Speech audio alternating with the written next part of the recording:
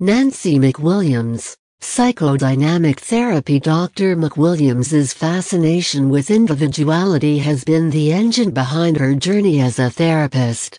In the therapeutic role, whether she is appreciating individual differences in psychopathology, personality, ethnicity, sexual orientation, life experience, religious belief, or any other phenomena that shape a person's sense of self and create his or her psychological vulnerabilities, Dr. McWilliams tries to attune herself to what it is like for each unique person to engage with the world. Dr. McWilliams was trained as a psychoanalyst in the tradition of Theodore Reik and was also influenced by the personology of Henry Murray, the affect theory of Sylvan Tompkins, the British object relations movement, the American interpersonal movement, and the humanistic, third force psychologists. In recent years, Dr. McWilliams has been attracted to the writings of relational psychoanalysts and control mastery theorists. She is temperamentally integrative and resonates to the work of synthesizing theorists like Fred Pine and Martha Stark.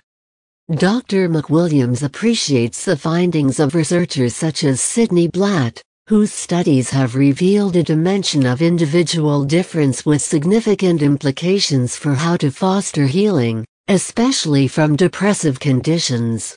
She pays attention to the empirical literature in areas such as attachment, affect, development, defense, and brain function, as well as research on psychotherapy process and outcome.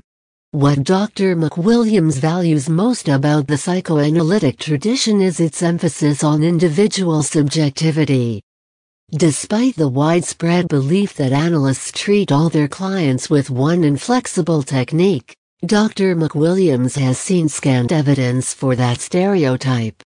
The proverbial fly on the wall watching her with various clients would see continuity in who Dr. McWilliams is, but considerable discontinuity in whether she talks a lot or a little, whether she asks the patient to talk about the past or not, whether she answers questions or explores the motives for asking them, whether she jokes with the client or wonders aloud why the person needs to keep her laughing. Analysts derive their style with any patient from their evolving knowledge of that person in the context of the relationship that develops in the therapy process. Psychoanalytic therapy does not fit well into the paradigm of an expert applying a technique. It is more like a laboratory in relationship. In this peculiar and safe arrangement, one person is encouraged to say as much as possible about his or her thoughts, feelings, fantasies, wishes, hopes, conflicts, and impulses, especially as they arise within the treatment and are felt toward the therapist, while the other tries to make sense out of these expressions. Repetitive patterns are observed by both parties, and meanings are inferred that cast light on the patient's life outside the consulting room. Beyond those generalities, it is hard to characterize a typical psychoanalytic treatment. When working with anyone, Dr. McWilliams attends constantly to transference phenomena, but whether she brings transference issues into their conversation depends on her sense of the person's particular needs. Dr. McWilliams trusts her own subjectivity to register subtle and critical data. She keeps a close eye on her emotional reactions, imagery, and associations to understand what the person is communicating through tone, facial affect, body language, and other nonverbal modes. Whenever possible, she prefers that the client come up with the insights, while she simply facilitates the process of exploration. How one listens is ultimately more important than what one says. Dr. McWilliams sees herself as in a long line of analysts who have stressed that patients need a new experience, not just new knowledge.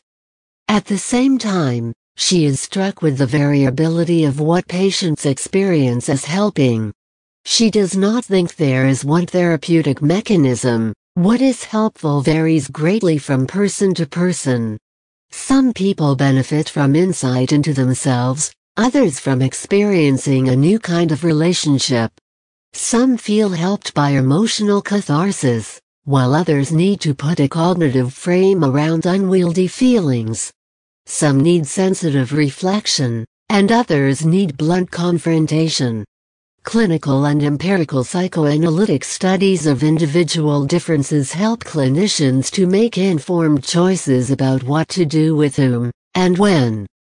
Dr. McWilliams expects to make mistakes and to disappoint her patients frequently during their struggle together to grasp complicated and difficult issues, and she has learned that her patients profit from opportunities to confront and correct her when she has misunderstood them. These inevitable ruptures in the therapeutic relationship allow clients to learn how damaged relationships may be repaired and strengthened, something many people have not previously experienced. She hopes that her willingness to admit to, and explore the consequences of, her errors also models a capacity for self-acceptance despite imperfection. In her experience, realistic self-acceptance can be more valuable than behavior change per se, though behavior typically changes as self-acceptance increases. While she is passionate about psychoanalytic therapy, a calling that suits her personality, she believes there are many ways to help people. The temperament of some individuals is not a good fit for the introspective, affectively dense nature of analytic work. Some people need medication, a 12-step program, cognitive, behavioral treatment, or family systems work more than they need what Dr. McWilliams offers. Other people need different approaches as prerequisites or accompaniments to psychoanalytic collaboration. Like most people who become therapists out of a wish to help, Dr. McWilliams is grateful for anything that reduces a patient's suffering. But what she most enjoys doing, and what she sees as offering short-term, long-term, and preventive outcomes that go far beyond symptom relief, is intensive psychoanalytic therapy and analysis.